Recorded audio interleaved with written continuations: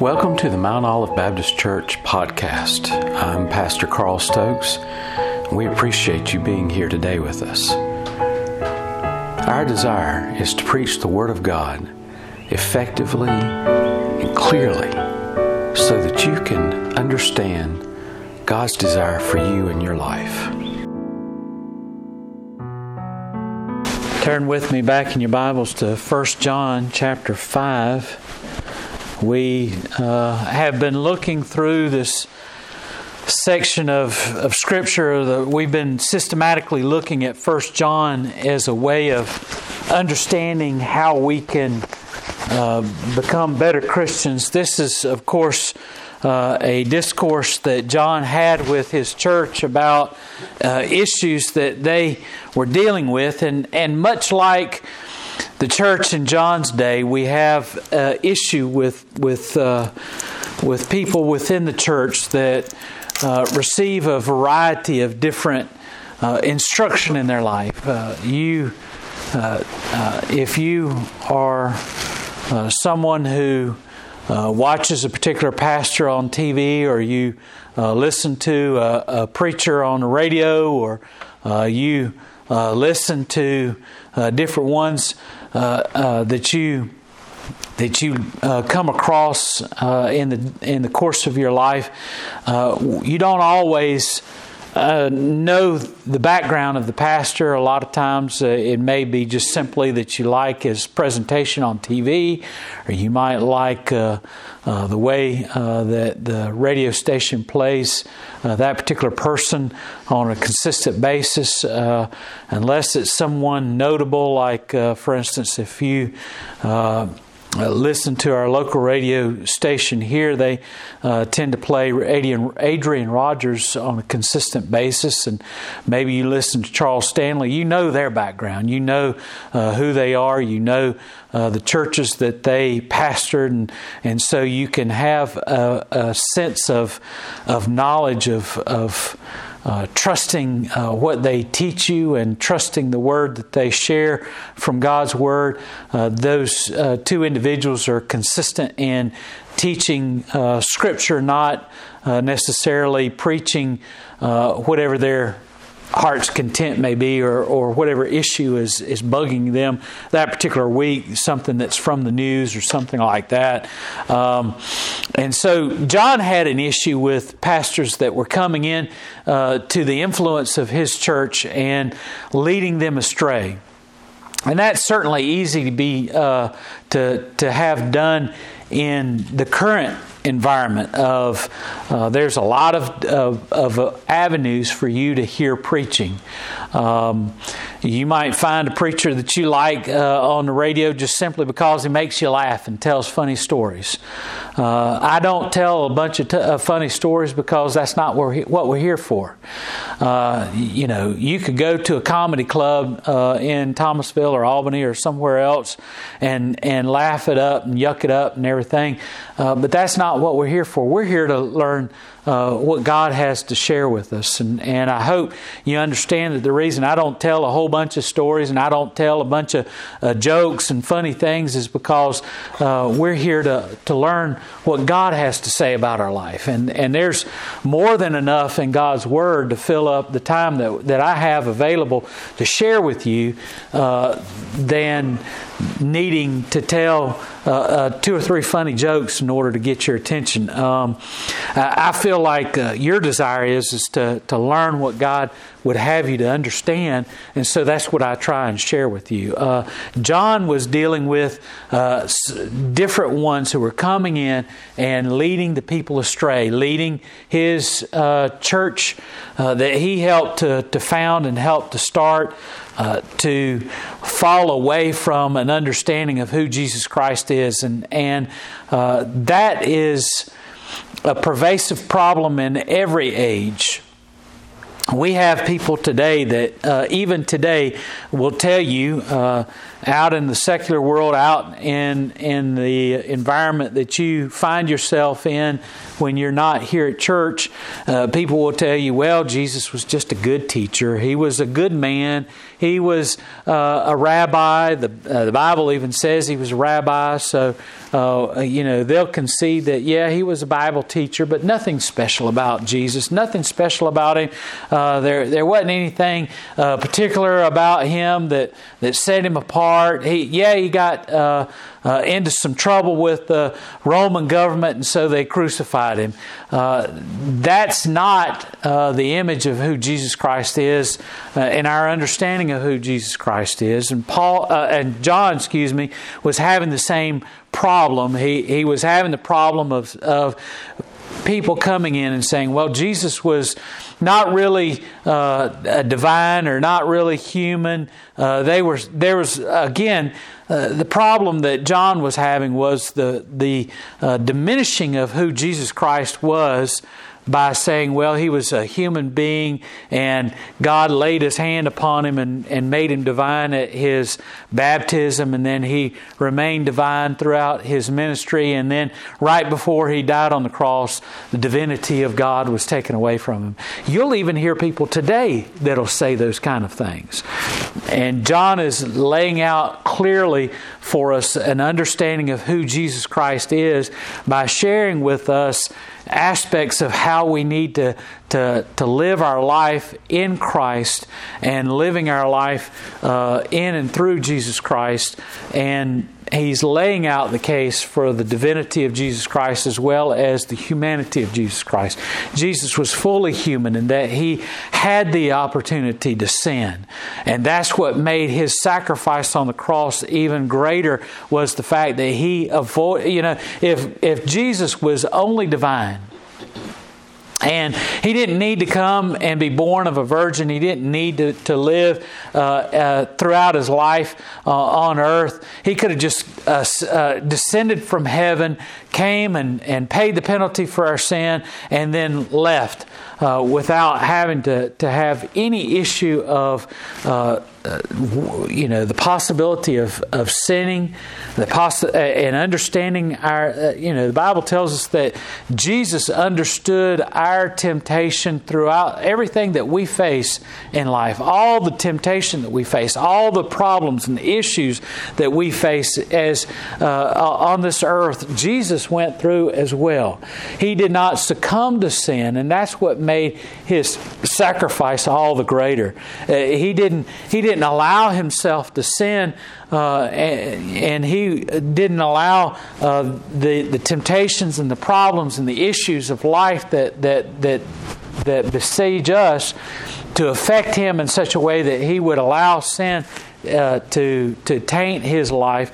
And so therefore he was qualified to be our substitute on the cross, because he was not only was he without sin, but he maintained his sinlessness throughout his life and remained pure, so that we might have a sinless sacrifice, a pure, spotless sacrifice to take our place on the cross. And if you recall from the beginning of Scripture all the way through, the requirement for the sacrifice on the altar, when the lamb was being sacrificed on the altar, Israel was instructed, you must present a lamb without spot or blemish. A sacrifice that was not the worst or the cast off. God didn't want His people to bring an oxen or a lamb that, we can't get anything out of him, we'll sacrifice him. That's not a sacrifice. He wanted for us to understand the price that was being paid.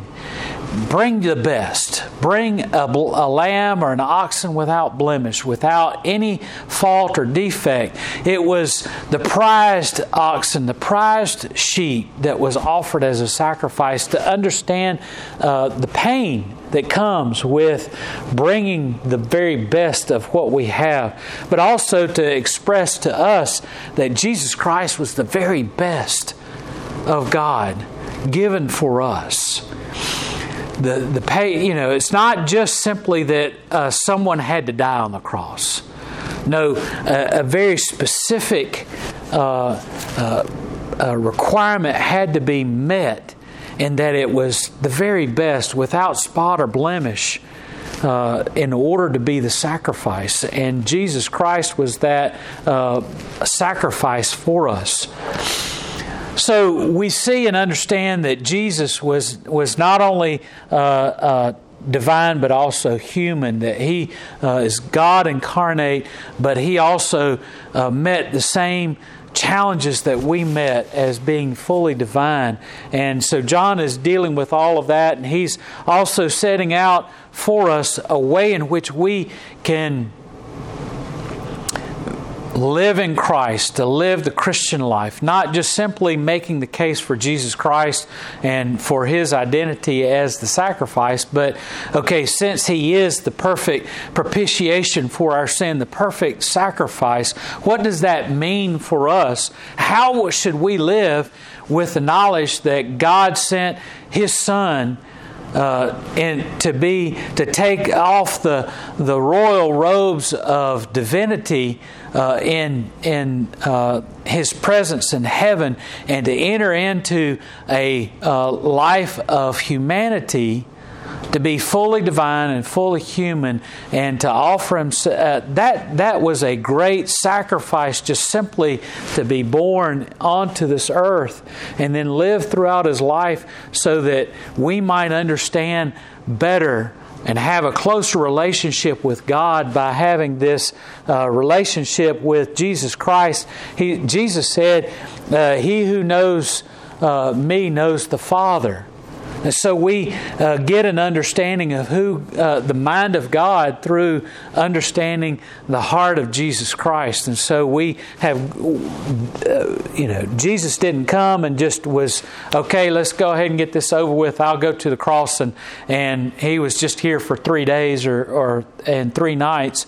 No, we see a whole life of Jesus Christ so that we can understand God and understand His heart, and by understanding the heart of Jesus Christ.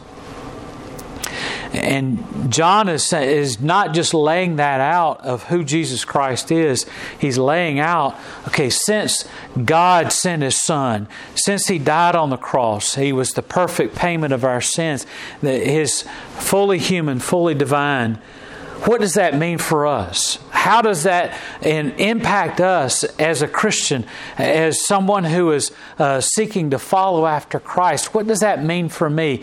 And we've talked about the different aspects of our life, of how we should live our life, and we come to the fourth contingent on us in living a life for Jesus Christ in our scripture reading tonight. It's found in 1 John chapter 5. Beginning at verse 6, it says, "This is He that came by water and..." Let's back up to verse 5. "Who is he that overcometh the world, but he that believeth that Jesus is the Son of God? And this is He that came by the water and blood, even Jesus Christ, not by water only, but by water and blood. And it is the Spirit that beareth witness, because the Spirit is truth.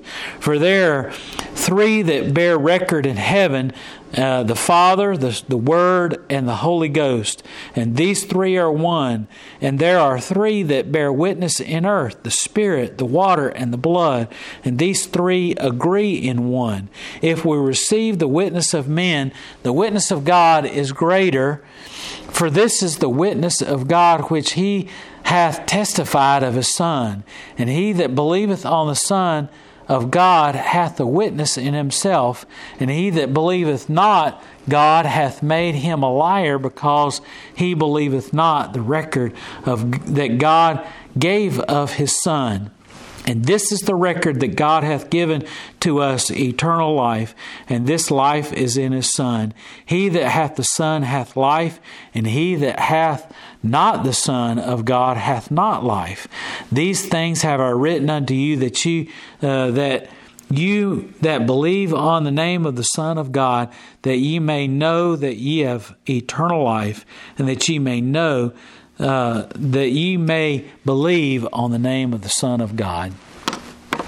And so what we come to is having a clear understanding of knowing without a shadow of a doubt that we have eternal life. John says here, all of this and sometimes reading Scripture, it's kind of easy to kind of get lost in the words. Have you ever been reading Scripture and just been reading it, and it's just, you just say to yourself, this is going over my head. I don't understand what it's saying. I don't get why the author is writing this. Why is this, all this is being laid out here? What's going on here? Why am I reading this? Read the last verse again, verse 13 with me. He says, these things have I written unto you, that ye may believe on the name of the Son of God, and that ye may know that ye have eternal life, and that ye may believe on the name of the Son of God. That right there tells you why John is writing what he's writing. And really, we need to start there as a basis.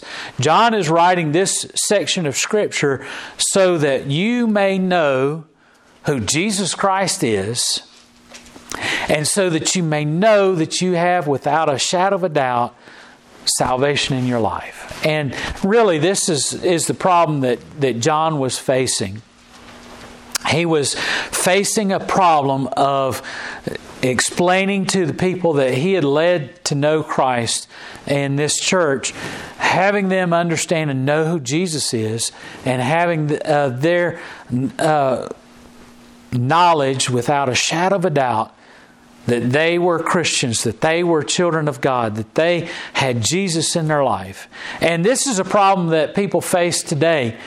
There's a lot of Christians that will get saved at an early age and a point in their life where they have been faithful in going to church, and they've exposed to the gospel message, and they hear it, and they accept Jesus into their heart and life, and they commit to Jesus Christ, and then they then begin to live their life throughout the remainder of their life, and at a point, it's easy for a Christian to listen to the taunts of Satan in their life, and well, are you sure you have Jesus in your life? You're not any different from anybody else. You don't put your pants on any different from anybody else, and you don't do anything differently from other people. Are you sure this Christianity is all that it's cracked up to be? Are you sure you have Jesus in your life? Maybe you don't have Jesus. You're just not. Nothing's really happened to you. You're just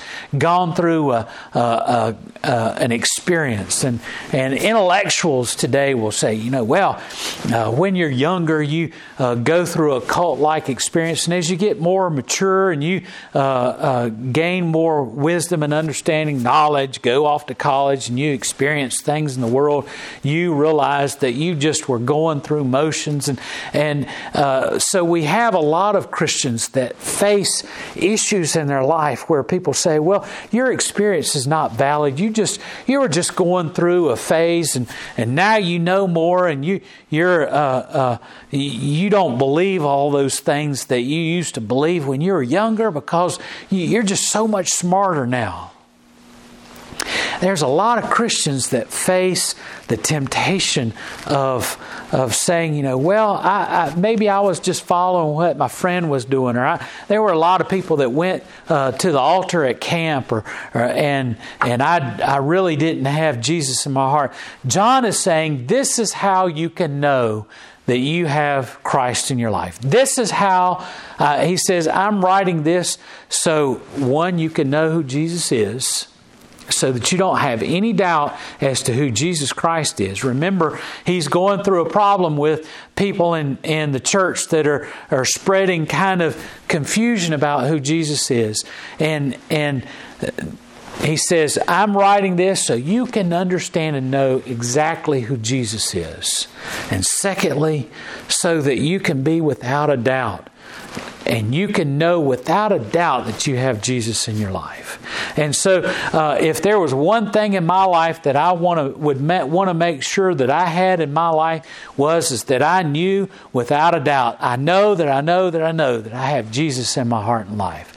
I know that when I leave this world, when I die, or that I'm no longer that who I am is not going to just cease to exist, but that who I am, my essence, my soul, the person that I am, is going to be in the presence immediately with God. And there's going to come a day when this body will be resurrected, and God will resurrect this body and reunite my soul with my body, and I'll live for all eternity with God in heaven. Those are things that we need to know, that we need to have an assurance of. And if you ever have any doubts in your life, John says this is how you can know without a doubt who Jesus Christ is, and that you can know without a doubt that you have Jesus Christ within your life. He says, so how is it that John says that we can know? He says, first of all, he says, there is Jesus Christ, the Son, who can overcome the world, but he that believeth that Jesus is the Son of God. He says, this is the greatest thing that you can ever have in your life, is to know who Jesus Christ is. And he's saying, so listen up, this is who Jesus is. This is he that came by water and blood, even Jesus Christ, not by water only, but by water and blood, and it is the Spirit that beareth witness, because the Spirit is truth. What does all that mean? Water and blood and water. What's all this kind of thing about? Remember, you had people who were saying, well, Jesus wasn't just simply that Jesus wasn't divine throughout his life, that he only became divine when God placed his Spirit upon Jesus at his baptism, water and blood. So what John is saying is that Jesus was divine throughout all of his life, he's saying Jesus came not just by having the Spirit of God come to him in the water only. He's saying that Jesus is the Son of God. He is God incarnate throughout his whole life, through his water and the blood, from the very beginning of his ministry all the way through to the very end. When Jesus died on the cross of Calvary, he says Jesus is God incarnate throughout all of his life. And he's saying Jesus came not just as a human and then God put divinity upon him. He says he is God throughout. How do we know? He says, for there are three witnesses, three that bear witness in heaven, the Father, the Word, and the Holy Ghost. These three are one. And there are three that bear witness in earth, the Spirit, the water, and the blood.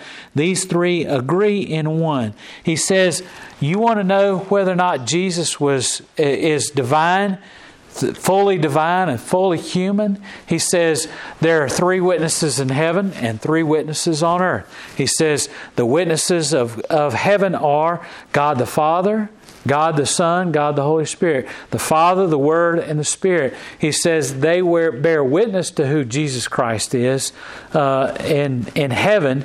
And he says those attest to his divinity. And he says you want to know who Jesus is? There's three witnesses on earth as well. And this is important because John here is not just claiming the divinity of Jesus, but he's claiming also the 100% humanity of who Jesus is. He says there's three witnesses on earth as well. He says it's the Spirit, the water, and the blood. These three agree as well as to who Jesus Christ is. He says Jesus is more than just simply divine in that God bestowed upon Him His Spirit, but He's also fully human as well in that the Spirit of God came upon Him. He was anointed with the Spirit of... He was testified to the Spirit of God being upon Him at His baptism, and He also poured out His blood for us on the cross of Calvary. A divine individual, a deity, can't bleed for us. Jesus Christ died on the cross for our sins. So He was fully divine and fully human. He says, and if we receive the witness of men, and the witness of God is greater, for this is the witness of God which He hath testified of His Son. He that believeth on the Son of God hath witness in himself, and he that believeth not, God hath made him a liar, because he believeth not the record that God gave of His Son. He says, you want to believe in the divinity of who Jesus is, you need to understand the testimony of God, the testimony of who Jesus Christ is. And for us to understand that, we have to see all of the prophecies that are throughout Scripture. This is the testimony of God, the prophecy from hundreds and thousands of years before Jesus came upon the earth and was born of a virgin. Isaiah and Ezekiel and all these others who prophesied of the one who was coming. This is God's testimony of who Jesus Christ is.